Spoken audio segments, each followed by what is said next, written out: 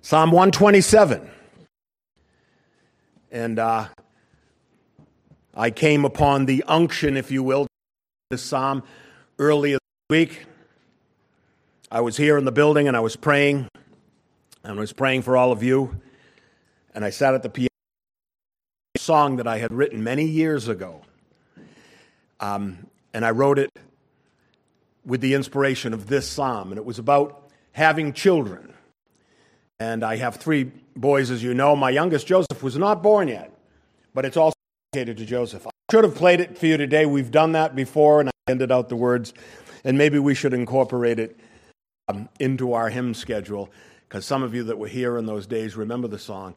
Happy is the man whose children understand the word of the Lord. And I entitled the song, you may not know this, because I'm a very prolific songwriter. Maybe you don't know that. Every 20 years or so, I come up with one. So that was number 3.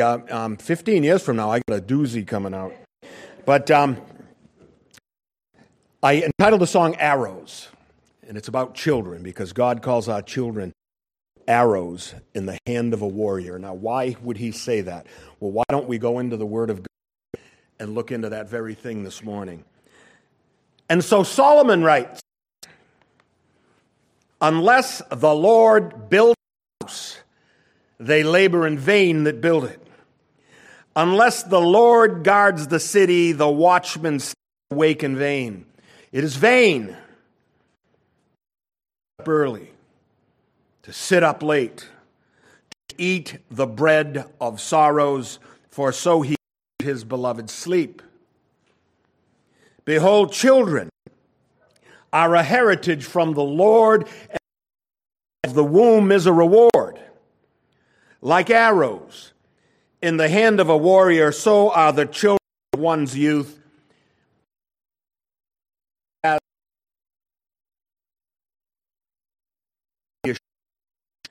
But shall speak with their enemies in the gate.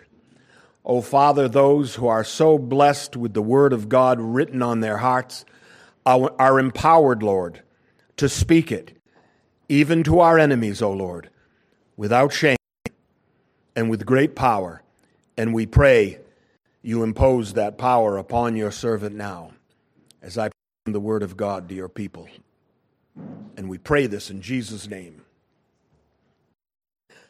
I'm assuming you're probably familiar with this psalm. You've probably come across it a time or two in your lives. And I know if you've been here for the last 26 years, only a few of you have, but some of you have been here for a long time. I've probably preached on this or aspects of this psalm or quoted from it many times. Rearing children is a very important subject, if very important occupation for the people of God, one of the most important, maybe the most. And so the Lord, in the psalm, the prophet links the two things together. He linked building a house, building an empire, building a church, with having children, which would be building a dynasty. If you look at your family as a dynasty, where the word of the Lord is handed down from one royal king to the other. And I'm not making that up. For you are kings and priests before the Lord, the Apostle Peter told us. And so Solomon wrote, unless the Lord builds the house, they labor in vain who build it. Unless the Lord guards the city, the watchman stays awake in vain. And he could have gone on. He could have gone to one occupation after the other and said, if you do this without the Lord, you do it in vain. Or if you do that without the Lord, you do that in vain, which means vanity in that sense is emptiness. And so this is one of the most well-known verses of God's sovereignty in the Bible. Indeed, we have great liberties in Christ. We all have liberties to do all sorts of things. But if the Lord's not in it, it's all in vain, told by the prophet. And it will come to nothing. If the Lord is not in it, it will come to nothing, even your life. There are so many psalms that talk about and almost seem to celebrate the accomplishments of those who do not know God, but they wither away and die and rest. but not the people of God. The things we build, we seek His help in it. We seek His aid, and not only that, friends, He's promised to render it to those who ask. Now, the most striking biblical example of this vain sort of human effort comes to us from the book of Genesis, chapter 11, Tower of Babel. Indeed, they were a great civilization in that day. And I have no doubt that the greatest architects among them were involved in the great project. And so they employed every available resource and human expertise at their disposal, save one. And that one is always the most important ingredient in any human effort or enterprise. God's personal approval upon what we set out to accomplish in life, the things we set out to build. We have to remember first who we are, and then go on about of becoming what we will be. So what they lacked there on the plains of Shinar, what they did not even attempt to seek, really the most essential element of success in any human enterprise, and that is the approval and the backing of our Almighty God.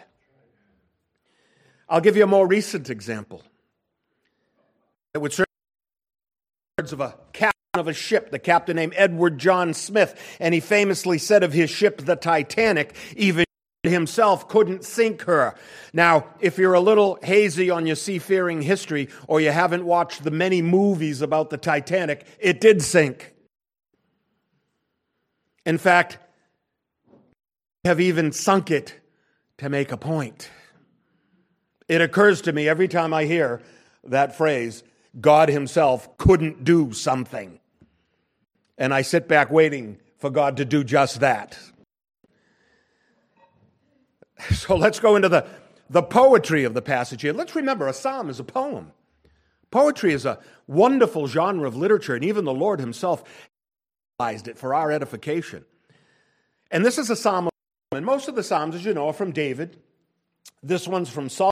Perhaps you don't know, there is a tradition, a Septuagint. Septuagint is a 2nd century BC translation of the Hebrew Old Testament into Greek. And in the Septuagint version of the Bible, it was believed that when they gave a reference, the writer of the psalm, in this case Solomon, that until they gave another reference of a writer that few psalms. If that's the case, and I don't know that it is, then Solomon wrote the next few psalms of ascent up until Psalm 131, where he talks again about David. So I don't know if that's the case, but that was a tradition believed at the time. And so Solomon wrote a number of psalms here, and what we should also remember is a psalm isn't just a poem, a psalm is a song. You know, I'm a great poetry lover. I think some of you know that. I've committed a lot of poetry to memory over the years. And a lot of the poems that I learned from my father's collection of books and poetry, he was also a memorizer of poetry. Even my grandmother was. She used to recite to me Hiawatha. Do you remember the story of Hiawatha? I know you know it, Susan. But Hiawatha was an Indian. But she used to recite. It's a very poem by Longfellow, and she knew long sections of it by heart, and in those days would teach you those things in school. Memorizing poetry was a good thing. Paul Revere's Ride, people used to know that because they read the poem, you understand, that was dedicated to those things. And so I learned a lot of songs that I didn't know were songs because I learned the poetry first, and then I found out people had written songs to these things. And so in a psalm, that's the case. There's a poem, but it's really a lyric to a song. It's a set of lyrics. And there's a notation in this particular psalm that says it's a song of ascents. You can say psalm if you like, or you can say song. A psalm is a song. And it's a song of ascents. Now, what's a song of ascents? You know what ascending is going up, and descending. It's not a song of descents, but it's a song of ascents. We get the picture of climbing something. In this case, the reference is to worshipers walking up the Temple Mount for worship, a song of ascents. They sang their way to the temple. Wonderful celebratory picture in our minds, isn't it? So worshipers or pilgrims going to the temple would sing their way there. And you can imagine children learning Bible verses by singing them. And so when they sang this song, it was to glorify God by a recognition and a celebration of His sovereignty in all things. Have you been fearful to pray to God for something because you know He's sovereign? And you might not like the answer? There's times that I've done that. Those of us who know God celebrate that sometimes difficult fact of theology. That His will, not thine, be done. Sovereignty, if you don't know what that is, sovereignty refers to supreme power and authority. For instance, if a country is a sovereign country, it means that they live by their own laws and are not subject to the authority of other states or other governments. So the United States, for the most part, is a sovereign country. We've made our own laws and as a country. Sovereign countries do that. And so in the case with God, sovereignty is a reference to His supreme authority over everything, over the universe, over earthly kings and governors, over all the designs and the outcomes of men. That's what sovereignty means with regard to God. Maybe that's why Benjamin Franklin, on the floor of Congress in 1787, in a very famous speech entitled Speech in Convention for Forming a Constitution of the United States. The men were meeting there in 1787, deciding how to become a country. They didn't know how. It hadn't been done. And he stood up. And what's interesting, and let me preface this with a couple of things. We know a lot of our founding fathers were Christians and very strong believers in Christ. And even the ones that weren't had Bible verses and passages committed to memory and taught them to their children and understood the moral law of God was good for society, whether they recognized Christ as God or not. And generally we hear that the two founders that were the most unchristian of the founders were Benjamin Franklin and Thomas Jefferson. But even they, it seems to me, in their old age, had a great profession of faith, and certainly Franklin does here. In fact, the place I found this passage, which I've read to you on 4th of July, the last, few years, I suppose, it's actually in the Treasury of David by C.H. Spurgeon, because he knew that famously that Franklin had said this on the floor of Congress, and it's sort of like a commentary on the psalm. And so Franklin got up and preached these words. He's 81 years old now. Good friend in his early days with the first celebrity in the United States, George Whitefield, the great preacher. They were very, I think some of you may know that. And it seems to me in his old age, he came a little closer to God than perhaps some of the antics of his youth. But here's what he said. He said, if a sparrow cannot fall to the ground without notice, is it probable that an empire can arise without his aid? He was imploring Congress to pray to the God of the Bible for inspiration. And then he said, we in the sacred writings that except the Lord build the house, they labor in vain that build it. I firmly believe this. If he wasn't a Christian, that's quite a believable testimony for me. But I've often said to you that I mount this pulpit to preach, that I'm glad I don't have to do this job. Do you remember me ever saying that? I get up here some days, and, I've done this for 26 years, just about every Sunday. And I have to tell you, it doesn't get easy. It doesn't get easier. There's always a little nervous element about the sacredness of the thing you're hearing and the sacredness of the souls that are hearing it. It's a very serious occasion, and I'm so glad that I don't really have to do it. And why do I say that? Because unless the Lord, the sermon, they labor in vain that preach it. And you've heard plenty of those. And I hope fewer here than other places. Either he'll show up and fill his own words with power and demonstrations, or he will not.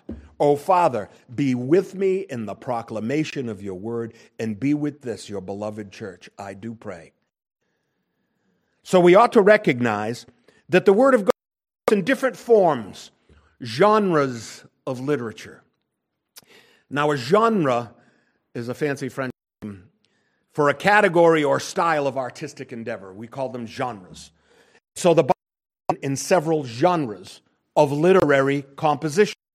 There are historical narratives. They are, for the most part, to be read and taken at face value. When you read through the books of the Kings, you take it at face value. All right? Their literal meaning is literal meaning. They're not fantasies, they're not fables. Historical writing. It's almost akin to journalism, if you will. The books of Genesis and Exodus fall into this category primarily. Indeed, the books of Samuel and the Kings and the Chronicles. The word chronicles means historical writing, right? And they're primarily of the historical sort. And then there are law books.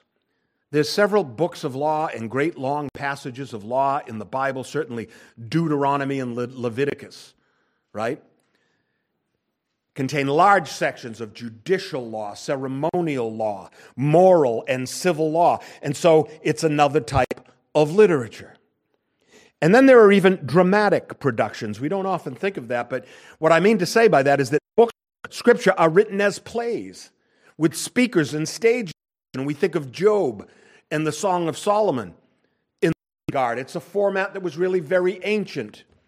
The Greeks had very famously ancient plays of Aeschylus and Sophocles and Euripides, and even the Hebrews followed this pattern to some extent and even put the Word of God in format. And so we have dramatic sections of the Scriptures. Hebrews also use prophets. Jesus used parables, which are short stories. They're not to be taken literally, but there's a message contained in them or a moral lesson that can be gleaned from the story he tells and the composition he's put together of the people involved in the parable. And you know about parables. There's also, in the Hebrew tradition, there's apocalyptic literature, which means revelation from God. And this is exclusively Hebrew genre of literature, which speaks about future events. Men who were seers, who could see things afar off because God had revealed them to them. So there's all these different genres. And there are books of poetry. And that's what we have before us today. Surely the Proverbs are Hebrew poetry, right? Written in couplets, one or two line poems. And then here in the Psalms, we have this lyrical poem set to music. And they would know the songs very often that they were set to. And particular that were well known to the ancients are even prescribed at the beginning of the psalm. And generally when Pastor Bill gets up and reads the psalm to us on Sunday morning, he incorporates those directions into it. Psalm 4 begins with this direction. It says, to the chief musician. So you can imagine there's a symphony of musicians. And temple musicians were paid participants of the worship. What's interesting about musicians in those days, you had to be a you had to be at least 20 years old. To be a musician, you had to be 30. Isn't that interesting? So in other words, the latest rock tune that came out may not be incorporated into the worship service. You understand? Not a lot of Hebrew rock and roll in those days, though, I should tell you. And so it says, to the chief musician with strings. So the psalmist tells them how to sing the song and what instruments to use. Psalm 22 says, set to the deer of the dawn. In other words, some traditional folk tune that everyone knew. Like when we set a song to Danny Boy. Everyone knows the tune because it's a folk tune. Nobody remembers the writer. We have many traditional songs like that. And there's different hymns that can be put to the same words. I remember when I first came into the faith, people used to put to the tune of Amazing Grace the theme from Gilligan's Island. I won't do it. But obviously the Deer of the Dawn was a song that the Hebrews knew. And they said, oh, when we sing this psalm, it was written to that music. And everyone would. So there must have been a long forgotten popular tune of antiquity that the ancients knew in that case. Like when we sing songs to Danny Boy, as I've said. Note the direction from Psalm 9, which I think is very striking. This psalm is to be sung, it says, these are the scriptural words, to the tune of death of a son. They actually had a tune of death of the son 1,000 years before Jesus died. I just thought that was an interesting point of the Psalms. So a psalm is a lyric poem. And as a poem, we should understand its meaning. When the psalmist speaks of building, we must know that the house met human effort. Now, you picked up on that, right? You didn't think he meant when you were building a house, because then he, of course, extrapolates about the watchman watching over the city. I'm personally well acquainted not only with the process of building a house, but with the conventions of poetry, as I've told you. And so this is a particularly loved genre of literature for me. It's been my life's joy to study houses and memorizing poetry. So the psalmist employs an economical use of words. In other words, the images that the word projects are far greater than the actual words themselves. Note what Spurgeon says with regard to this. The psalmist does not bid the builder cease from laboring, nor suggest that watchmen should neglect their duty. He's not saying build and don't watch over the city because it'll all be in vain. Spurgeon goes on, men should show their trust in God by doing nothing. That's not what he's saying. And then so Spurgeon writes, nay, he supposes that they will do all that they can do, and they're fixing their trust in what they have done, and assures them that all creature effort will be in vain unless the creature puts forth his power to second causes effectual. In other words, if you're doing something today, if you choose to do something, that's a second cause. The initial cause is either in the plan of God or it's not. You understand? So the efforts we put in are generally theologically spoken of as being second causes. So build a house, seek the Lord. If you build preach the sermon, seek the Lord's approval. His presence in the process of it. And so Spurgeon, Holy Scripture endorses the order of Cromwell. Trust in God, but keep your powder dry. Cromwell was the great Puritan leader of Puritan forces in England against King George in the middle 1600s, where they actually overthrew the monarchy and became a form of American government at that time. Cromwell was a great Christian, a great Puritan leader. And so he very famously said, trust in God and keep your powder dry. Certainly he was a leader that knew his doctrine. Now, friends, I've always been involved with one form of building or another all my life. And in this case, I don't refer to literal building. I refer to the church. In fact, I refer to this church. And I'll talk somewhat about that and take you through some of this in the lunch hour afterwards. We founded this church together with several other families in 1995. You know, it occurred to me as I was looking through this, I came to the Lord when I was 29. When I was 39, we founded the church. And the way the Lord prepared me for that, as I look back, I had the business, I was trying to support the family. Karen was home, the kids were being schooled, and you got to have a paycheck. So I was trying to make money, and for months on end, I would see nothing come in. It's very difficult to start a business, and I've told you about that a few times. But during those times, they were really seasons for me of prayer and study. Remember once we were at Mullen Hill, and one of the deacons of the church said to me, well, you know, Dan, I see you don't have much work. what have you been doing lately? And I said, I've seen this as a time of prayer and study. And he said, well, great, because then you can open a turn series that we're going to have. And he led me right into it. And so they have what they call the layman's lectern, and the people of the church would come up and teach. In that case, it was on the book of Titus.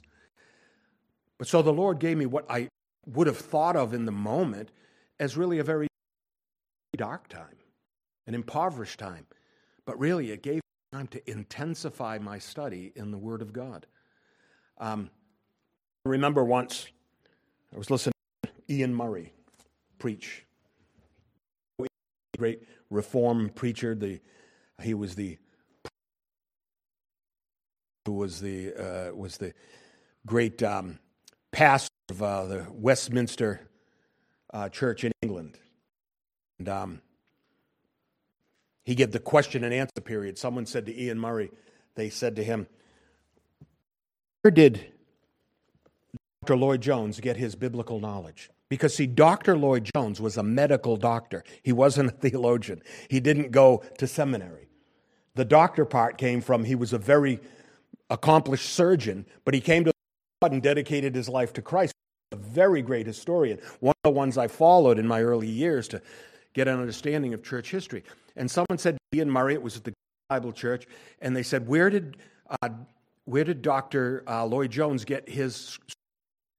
And Ian Murray said in his little demure voice, he said, well, it was a little room, 10 by 12, I believe. And Owens and Edwards and Spurgeon were there. He's Australian. And that's what he said. And I sort of had that experience myself. It was just me alone in a little 10 by 12 room with reams of books on the shelves that were unread thus far. And so that's a scriptural background. And so in 1995, through a circuitous turn of events, we started this. And every decision we made had to do with considering God's revealed will on the subject. Now, I didn't know how to start a church.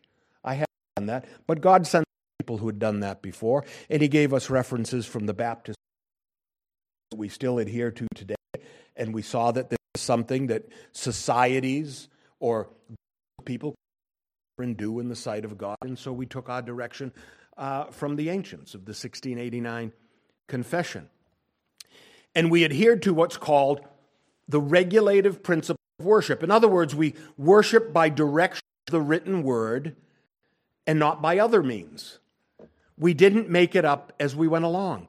We took direction directly from Scripture. There was things that you're supposed to do in worship, and if something's not meant, we don't do it. That's the regulative principle. We didn't just copy what others were doing. String together a list of programs and ministries. And meditatively upon the written word, we took our steps carefully, and we trusted in the leading of God and the clear revelation of Scripture. And now, as we know, the church itself is not a building. It's a gathering of people. You are the church. If the walls weren't here, you'd still be the church. If they fall down while I'm preaching, praise you, Lord, you'll still church. Be the church. And so I looked up in the lexicon. Now, you know the word for church in the New Testament is ecclesia, right? It's also used in the Greek version of the Old Testament throughout the Old Testament. The word ecclesia was not just a New Testament concept, just putting that out there. So I look up church in the lexicon. And this is what I find. It says, there's no definition for church. It says, see assembly or congregation. So you see, the church is a gathering. It's the assembly of God's people. And the primary function of the church is to proclaim the word of God and to edify the saints. And so I look up assembly. Under the word assembly, I find this word ecclesia, this beautiful word, which we get words like ecclesiology or ecclesiastes, right? So in the building of this church, it's most important to seek God's direction if we desire God's approval. Look, you can build a lot of things without God's direction, I suppose, but I wouldn't try it with the church. So though the church a building, I think we recognize a building's a pretty useful thing. And I've noted that Paul sent epistles somewhere. Where did Paul send his epistles? Obviously, churches had addresses, right? We know that one church in the New Testament was in the home of Philemon, a wealthy man probably with a big home. And for those of us who were here for the 26 years we were gathering and teaching and building our church, we know nothing about the meeting house and our own address. But you should know that for 18 years we were not endowed with our own place of worship. We rented various places, and many of you were there. Gathering to administer the word and the sacraments and the prayers and the breaking of bread are all that Scripture requires of the church at worship. And he was blessed, and so were we. And we knew his presence was with us.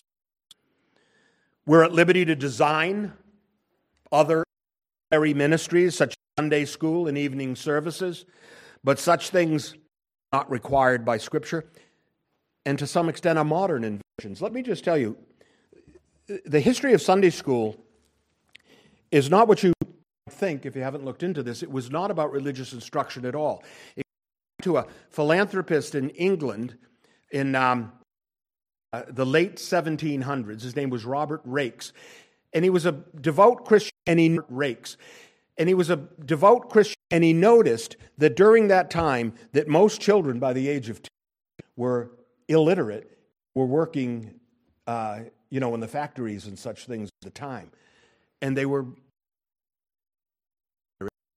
But the Sabbath was still a day that culture revered. And so on Sunday, he went out in the streets and he brought the children into and they taught them to read.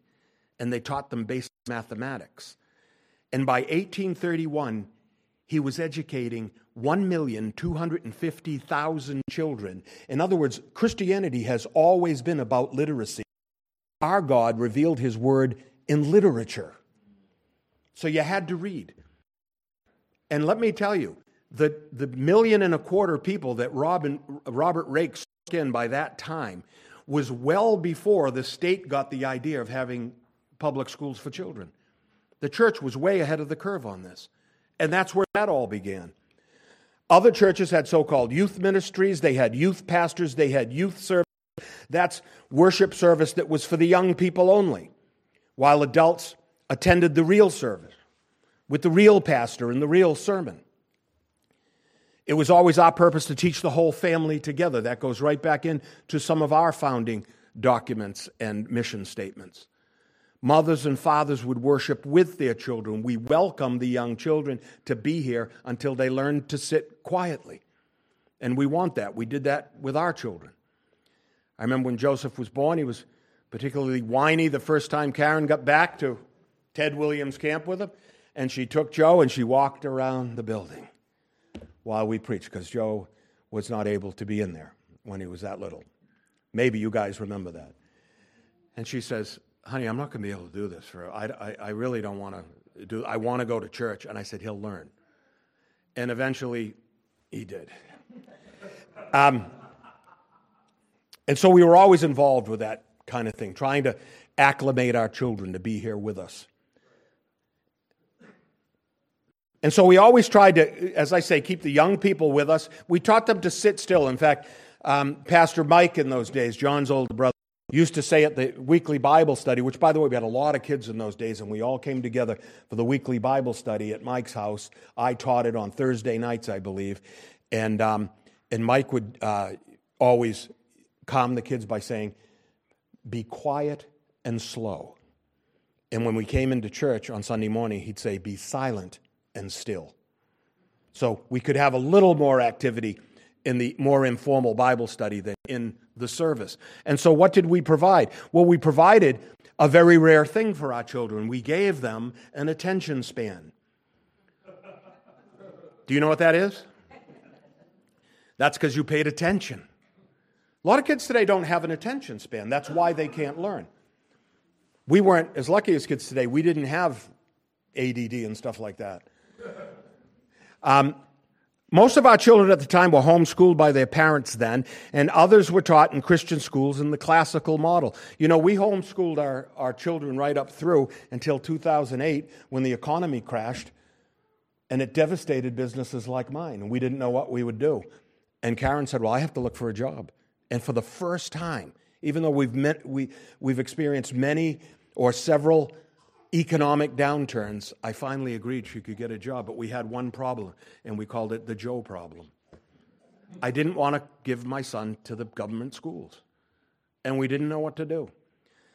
She looked around for jobs, and she found one at the Aquidneck Island Christian Academy, where she sat at the front desk there for, 10 years or so, and they gave Joseph tuition, and so he was one of our sons that actually learned in a very good and competent Christian school, and the Giachelli kids were there, and the Listenberger children were there, and the Levinson, Cynthia's point, don't forget us.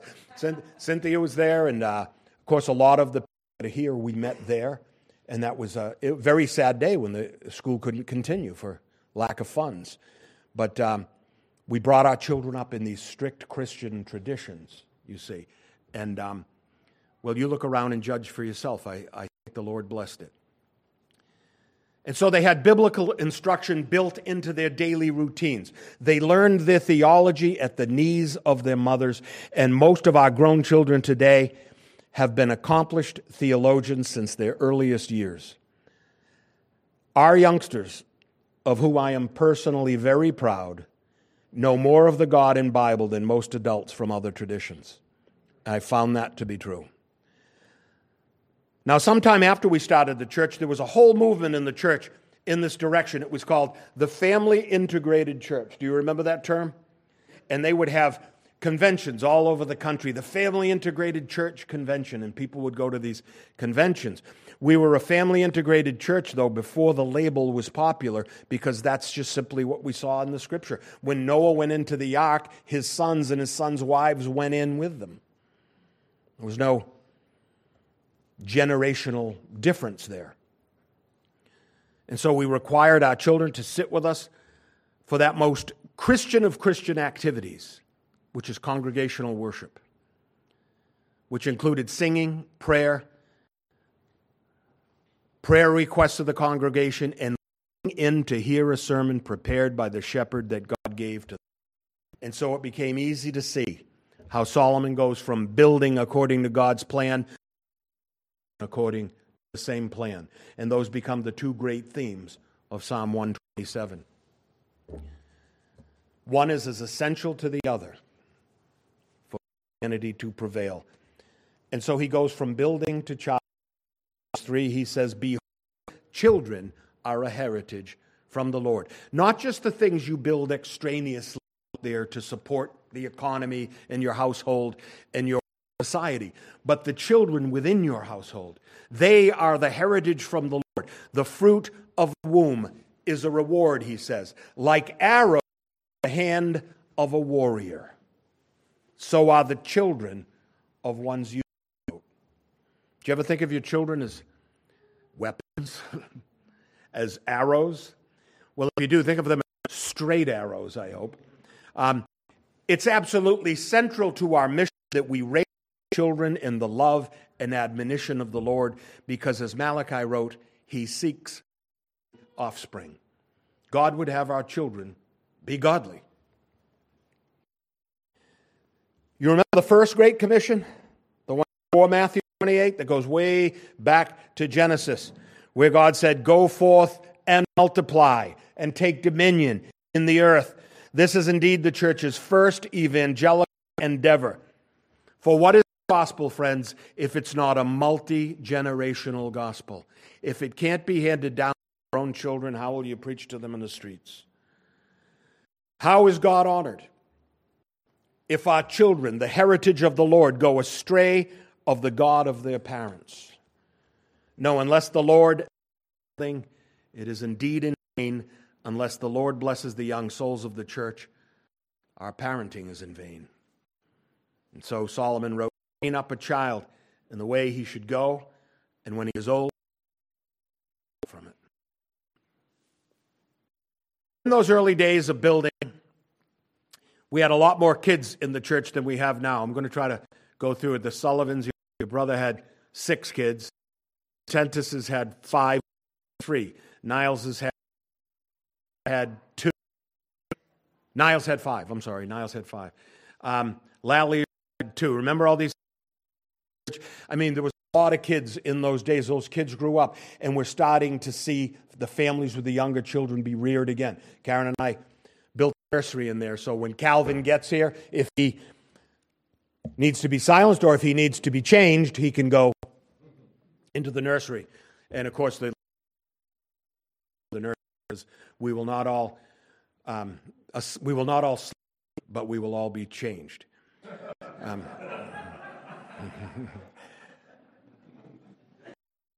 What's the gospel, friends, if it's not a multi-generational gospel? How's God honored if our children are on our first evangelical endeavor? And so he writes a whole. Slowly and with care, the Lord is blessing us again as we're being blessed with new families of young children. And if you're here with your young children, I want you to know we are very here, and I hope you'll be made comfortable here. The people of God will make you comfortable here. Children here and grow here as our children did. And we have really, if I may say so, a very good track record. Certainly all my sons are in the Lord and love the Lord. So are John's sons. I look at John. Russ's children are.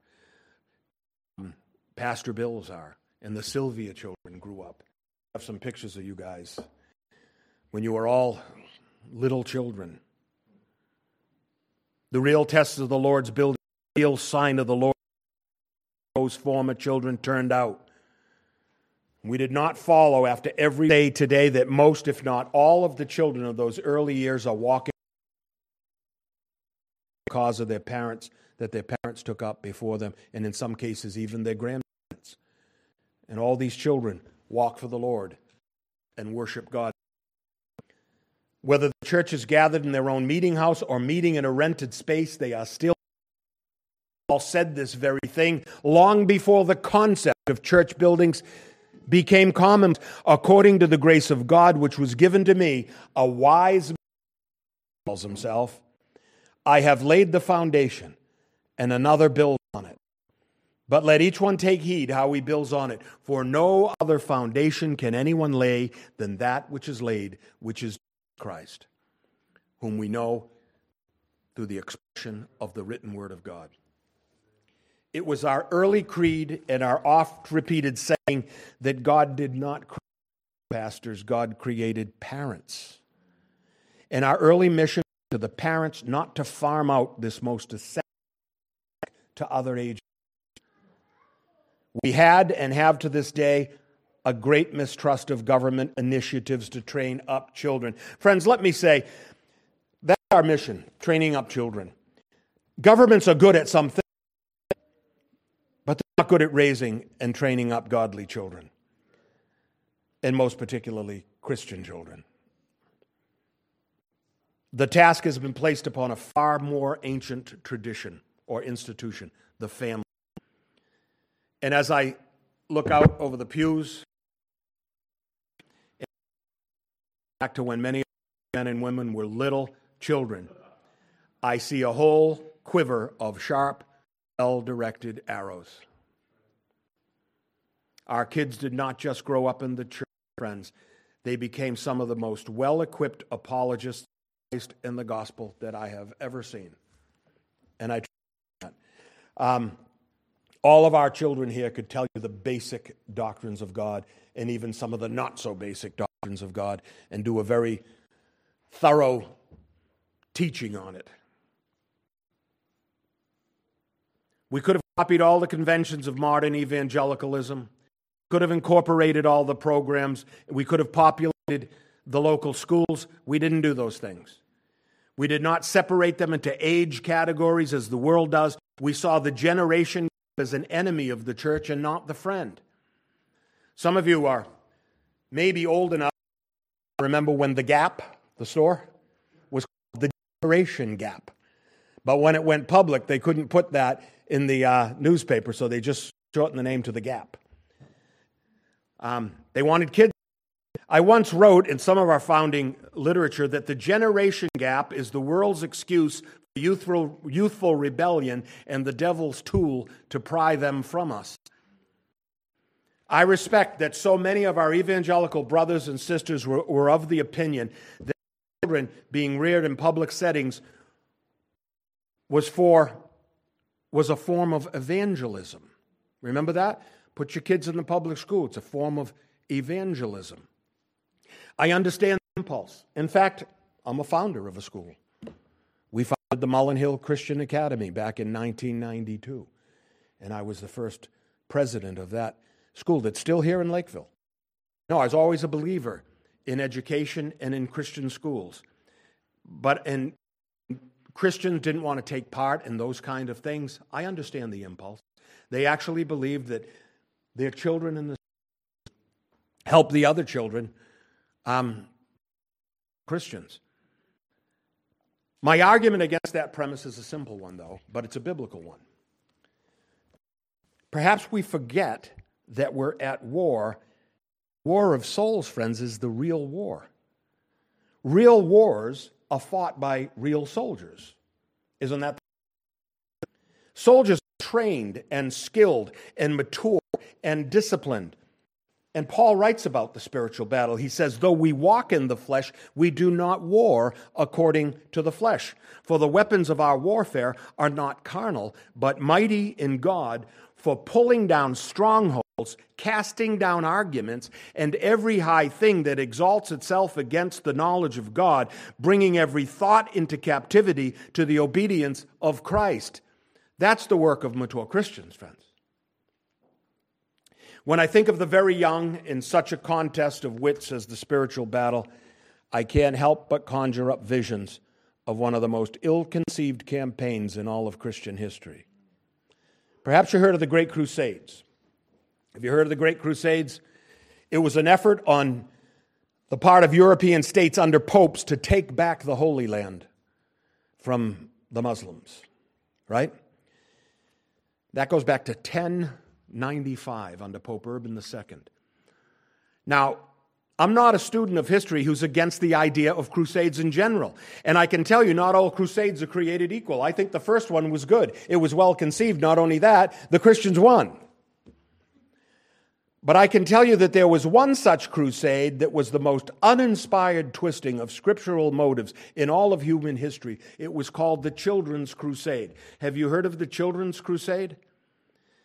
Going back to the year 1212, a European boy claims to have seen a vision and to have been visited by Jesus Christ.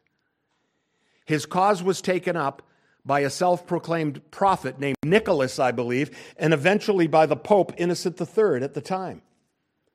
And signs and wonders supposedly followed, and they quickly gained a following of 30,000 little children. We're talking 8 and 9 years old.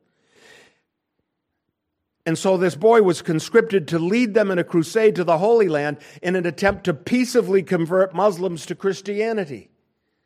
So they let these travel off into the universe. And supposedly he had a vision that the Mediterranean Sea was going to part when they got there. Guess what? It didn't part. And every one of the children were captured and abused and sold into slavery. Now, there are different accounts of the actual events, but my conclusions are the same in every case. Never underestimate the intentions of the enemy or overestimate the strength of your own forces. My children, I knew well, they were not ready to cast down spiritual arguments in a public setting where they were vastly outnumbered by people and teachers who would teach them the exact opposite of what they learned at their mother's knee. And by the way, I know that there's financial reasons why people can't do this. I'm telling you the ideal. We don't all reach it, but we do have resources that are available to us. And I remember being in that same state of lack where I didn't know what we were going to do insofar as schooling our children. But we were going to take charge of it ourselves, and it was going to revolve heavily around the church and the gifts of the Spirit and the ministries of the church. Never call out your children to fight the battles that the Lord gave for you and me to fight. The world has so little to offer young people, and from my observation, they have less and less to offer as the years tick by. What goes on now and passes for education, I must tell you from this pulpit, I would be very, very wary of. A worshiping couple who are well integrated into a local church with regular preaching and teaching from the gifted men and women of the church have all the stuff they need to train up and teach their own kids. And they have one other ingredient. They have the approval of God Himself. Our children, friends, God's arrows, will be blessed with the Spirit of God or with the spirit of the age, one of the other. And it's always been my opinion that there are two forces that play upon our children. There's peer pressure and there's parental pressure. Guess which one I choose? You know, I used to say, society seems to believe, it's funny, the other day I was talking to a couple who knew the kids when they were young, and they hadn't seen them for a long time. And the woman remembered Daniel and asked me how Daniel was doing. I said, oh, Daniel is an attorney.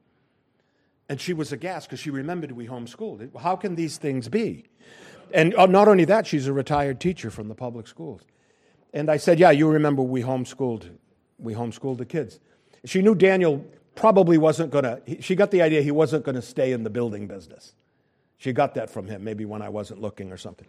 But she said, but she said that about him. And I said, yes, Daniel was homeschooled through high school, did college online, and then he taught for a couple of years in the Christian school, and then he got into Suffolk University Law School. And she said, he was homeschooled all that time? She said, is he well socialized? She actually said it. I joke about that now. That used to be the thing. How will they know how to get along with people if the 6-year-olds aren't with all the other 6-year-olds, and the 8-year-olds aren't with all the other 8-year-olds, and the 10-year-olds aren't with all the other 10-year-olds? It's because they have to get along with everybody. Their older siblings, their younger, their parents, their grandparents, and other people's grandparents. And other busybodies in the church will tell them what to do because they think it's their business. And it is. Of course they're socialized. There's two forces, parental and peer. I used to say, the world tells us kids are good for kids. Maybe it's the east side of Brockton, but I always thought kids were bad for kids. And adults were good for kids. But that's just me. And so, if these two pressures are out there, and the one who will most affect the child, friends, it's the one he'll spend the most time with. Remember this term, quality time? Quality time is a term invented by parents who don't have time for their kids. Okay, I remember a time we were with some friends at a party, and one of the fathers got a great idea. So I'm taking my kids to the aquarium tomorrow. And that was my friend Eddie, and another friend, Billy, said, yeah, that's a great idea. We'll take the kids to the aquarium. And then afterwards, we'll get our golf day in. And so they said to me, Danny, now I'd never golfed. I live in a town with 4 golf courses. One backs up to my house, but I don't golf. But anyways, they knew that. And they said, why don't you take your kids with us to the aquarium to see the fish? And as they got talking, I realized they were planning less and less time for the aquarium and more time for the golf course. And I said to them, no, I don't think I'm going to take my kids to the aquarium with you guys. And they said, you got to get some quality time. And I said, oh yeah, we don't want to see the fish tomorrow, we'll see the birds. And they said, where are you going to see the birds? I said, the town dump. It's a big landfill. There's seagulls all over the place. Go there, and we're going to see the birds with the kids and throw trash. In the old days, you used to throw the trash on the ground, drive away. The bulldozer pushed it up. The kids loved it. Truck, he could drive up, 4-wheel drive up the big trash pile and see people's washing machines and baby diapers. It was an awesome experience for children. I recommend it. But anyways, they said, what? And I said, yeah, I'm going to spend the rest of the day with my kids. It's my day off. This is what I want to do. Quality time, friends. Self-esteem is another one. Friends, self-esteem does not build souls, it builds egos. And let me tell you, I would go back to self-esteem if we could get rid of some of these new things that are out there, like critical race theory. That just zaps any concept of self. I don't understand how you went from one to the other, but for the last few decades, it was self-esteem, build them up. Friends, self-esteem is something you earn. It isn't something you give, like you give to the kid that lost the soccer game, he still gets to win. That doesn't build anything. Self-esteem does not build souls, it builds egos. Christ-esteem builds and nourishes the soul with a blend of spiritual strength and godly humility.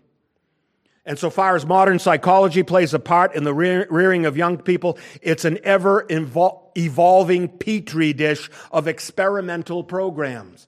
They just keep trying new things. Remember they tried to teach children to read without phonics? Remember whole language? You didn't know that B was B. You just had a ball, a picture of a ball, and a ball next to it, and your brain was like it was Chinese, and the symbol. You never really knew how to pronounce a word. They did that for a while. I think that's long gone, right? It couldn't have worked. And they wonder why they graduate 1 million kids every year who are actually illiterate. And so psychology, I always told young people, young couples, get the biggest psychology book you can. And when your children don't act right, hit them with it. Which brings another godly method of sharpening arrows. Let me tell you something. Spanking is not abuse, friends. It's love. And kids recognize it as such. Let's get over our little wimpy views about our kids can't take it. They can. They rather be corralled in by mother's strong embrace. Rather be restricted in certain areas. Learn quickly that it's love. Another godly method of sharpening arrows, Solomon wrote, "He who spares the rod hates his son, but he who loves him disciplines him promptly." Proverbs 13:24. Friends, kids aren't stupid. They know love when they feel it. They know that love is the brother of authority. Friends, Christ loves you more than anyone could, but he's always the authority. The two are married together, or they're brother and sister. Put it whatever metaphor you like, but they go together. Authority and love go together. They cannot be one without the other. Do not despise the God-given authority of the father and the mother. It's a gift to fathers and mothers. Fathers and mothers are perfectly designed to wield both the cup of love and the rod of discipline. And let me tell you, young parents, if you have to spank your children, do it. And if you do it and they feel it and they don't like it, you won't have to do it very much.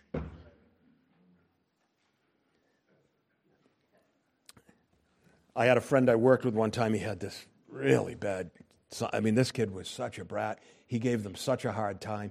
He was like 8 years old. And I said, well, I spank my sons. Don't you do that? And he said to me, Danny, your son's 2 years old. If you're spanking him already, think how bad that's going to be when he's older. And I'm like, I think you got it backwards. You know? And the next time I talked to the guy, he said, yeah, we put our son in his room, and he had this big ball machine, this big, the glass globe, and he bashed his head. So to get their attention, to come in, I said, he's 8 years old. Maybe you should have spanked him when he was 2. I'm gonna try God's method. And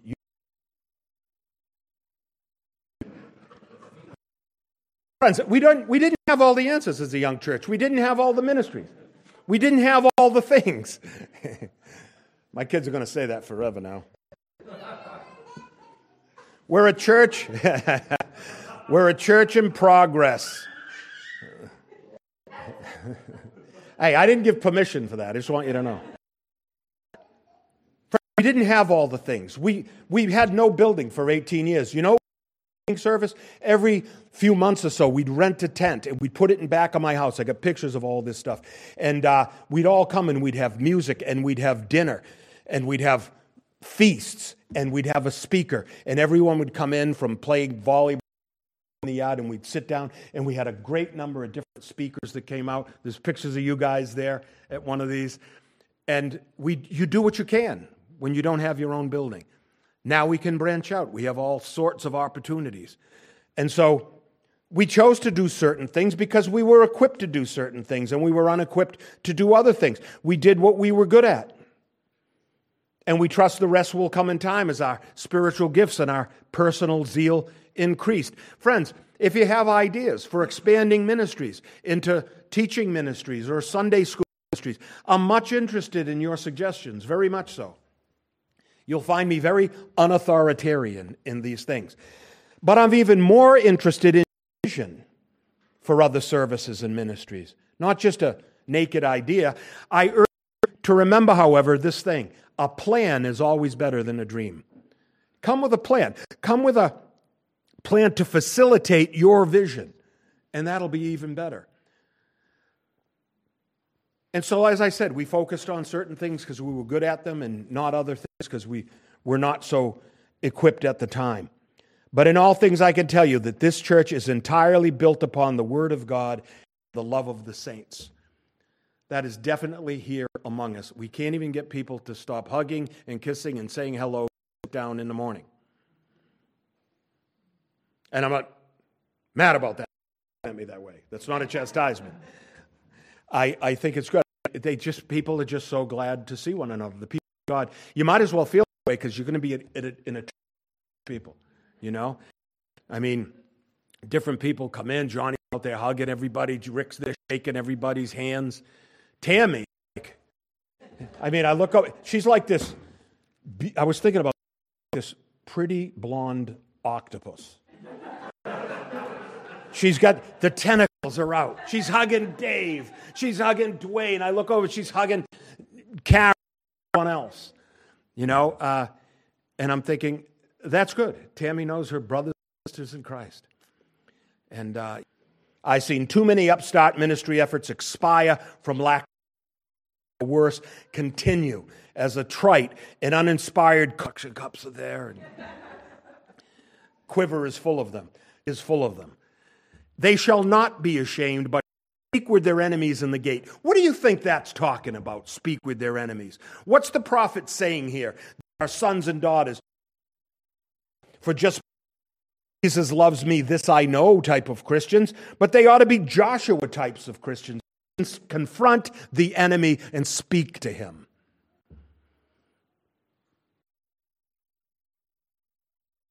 Come out eventually. I waited to get it out there because I had to see how the kids would end up. I didn't want to be one of those guys that says, well, this is what I think you should do, you know, as the child psychologists are always doing. But it's finally out there. Guess who read it? Jonathan read it. And Jonathan, he just had a baby. That Jonathan.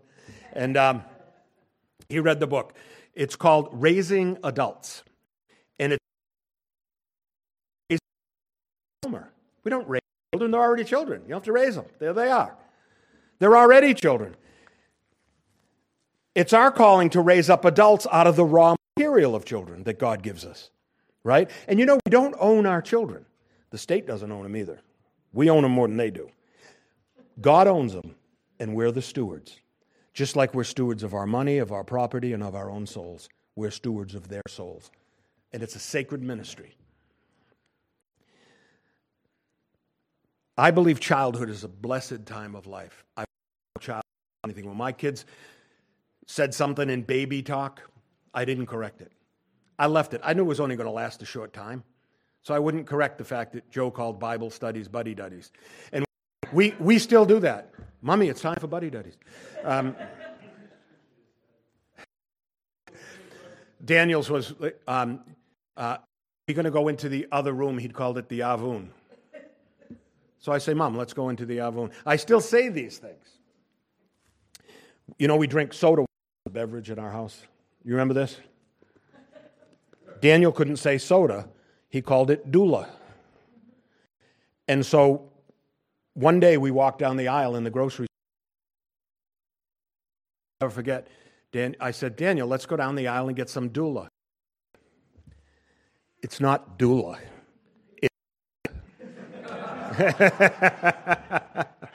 And he fixed me. But Socrates said there's eternal human appeal in finding teacher wrong. You'll find that somewhere. No, I believe childhood's a good time, and kids should be blessed as children. One writer wrote it this way: we could never have loved the earth so well if we had had no childhood in it. And whenever I think of that, I think of how many times as an adult have you laid down on the grass and looked at the clouds like you did when you were a kid? Maybe we ought to all go out today and do that. No, I have many fond memories of my own childhood and my children's experiences, and I believe children are best raised in two-parent homes. There it is. I said it. Best raised. And say it's the only way. I think that's the best way. It's God's way. And by the way, I have to add this. In two-parent homes where one parent is a man and the other parent is a woman. And hopefully married. In a covenant relationship before God. They should be reared in childhood innocence and wonder. Not with all the problems of the world put at their feet. The goal, however, is wise and profitable adulthood. These are the Joshua types, friends. Joshua learned at the he learned how to think, how to lead. He learned how and who to fight and what was worth fighting for. You don't have to pick every fight. If you pick it, intend to win it. He was not ashamed of his faith. It was his emblem and his badge and the power of his voice. And he said, as for me and my house, we will serve the Lord. He just spoke for his house. He didn't ask his wife's permission or his children's permission. We raised Joshua types of men in the image of God in our church. And so Paul writes this very thing, and I close with this. This blessed transition that's all too often a forgotten rite of passage in our age. He said we should no longer be children, tossed to and fro and carried about with every wind of doctrine. But by the trickery of men, in the cunning craftiness of deceitful plotting, but speaking the truth in love, may grow up in all things into him who is the head, Christ, from whom the whole body, joined and knit together by what every joint supplies, according to the effective working by which every part does its share, causes growth of the body for the edifying of itself in love. Father, we pray in Jesus' name that we would build godly structures in a godly church and rear godly offspring in your sight. Father, we pray that we'll raise them up in the love and admonition of Jesus Christ. And so we pray in his name. Amen.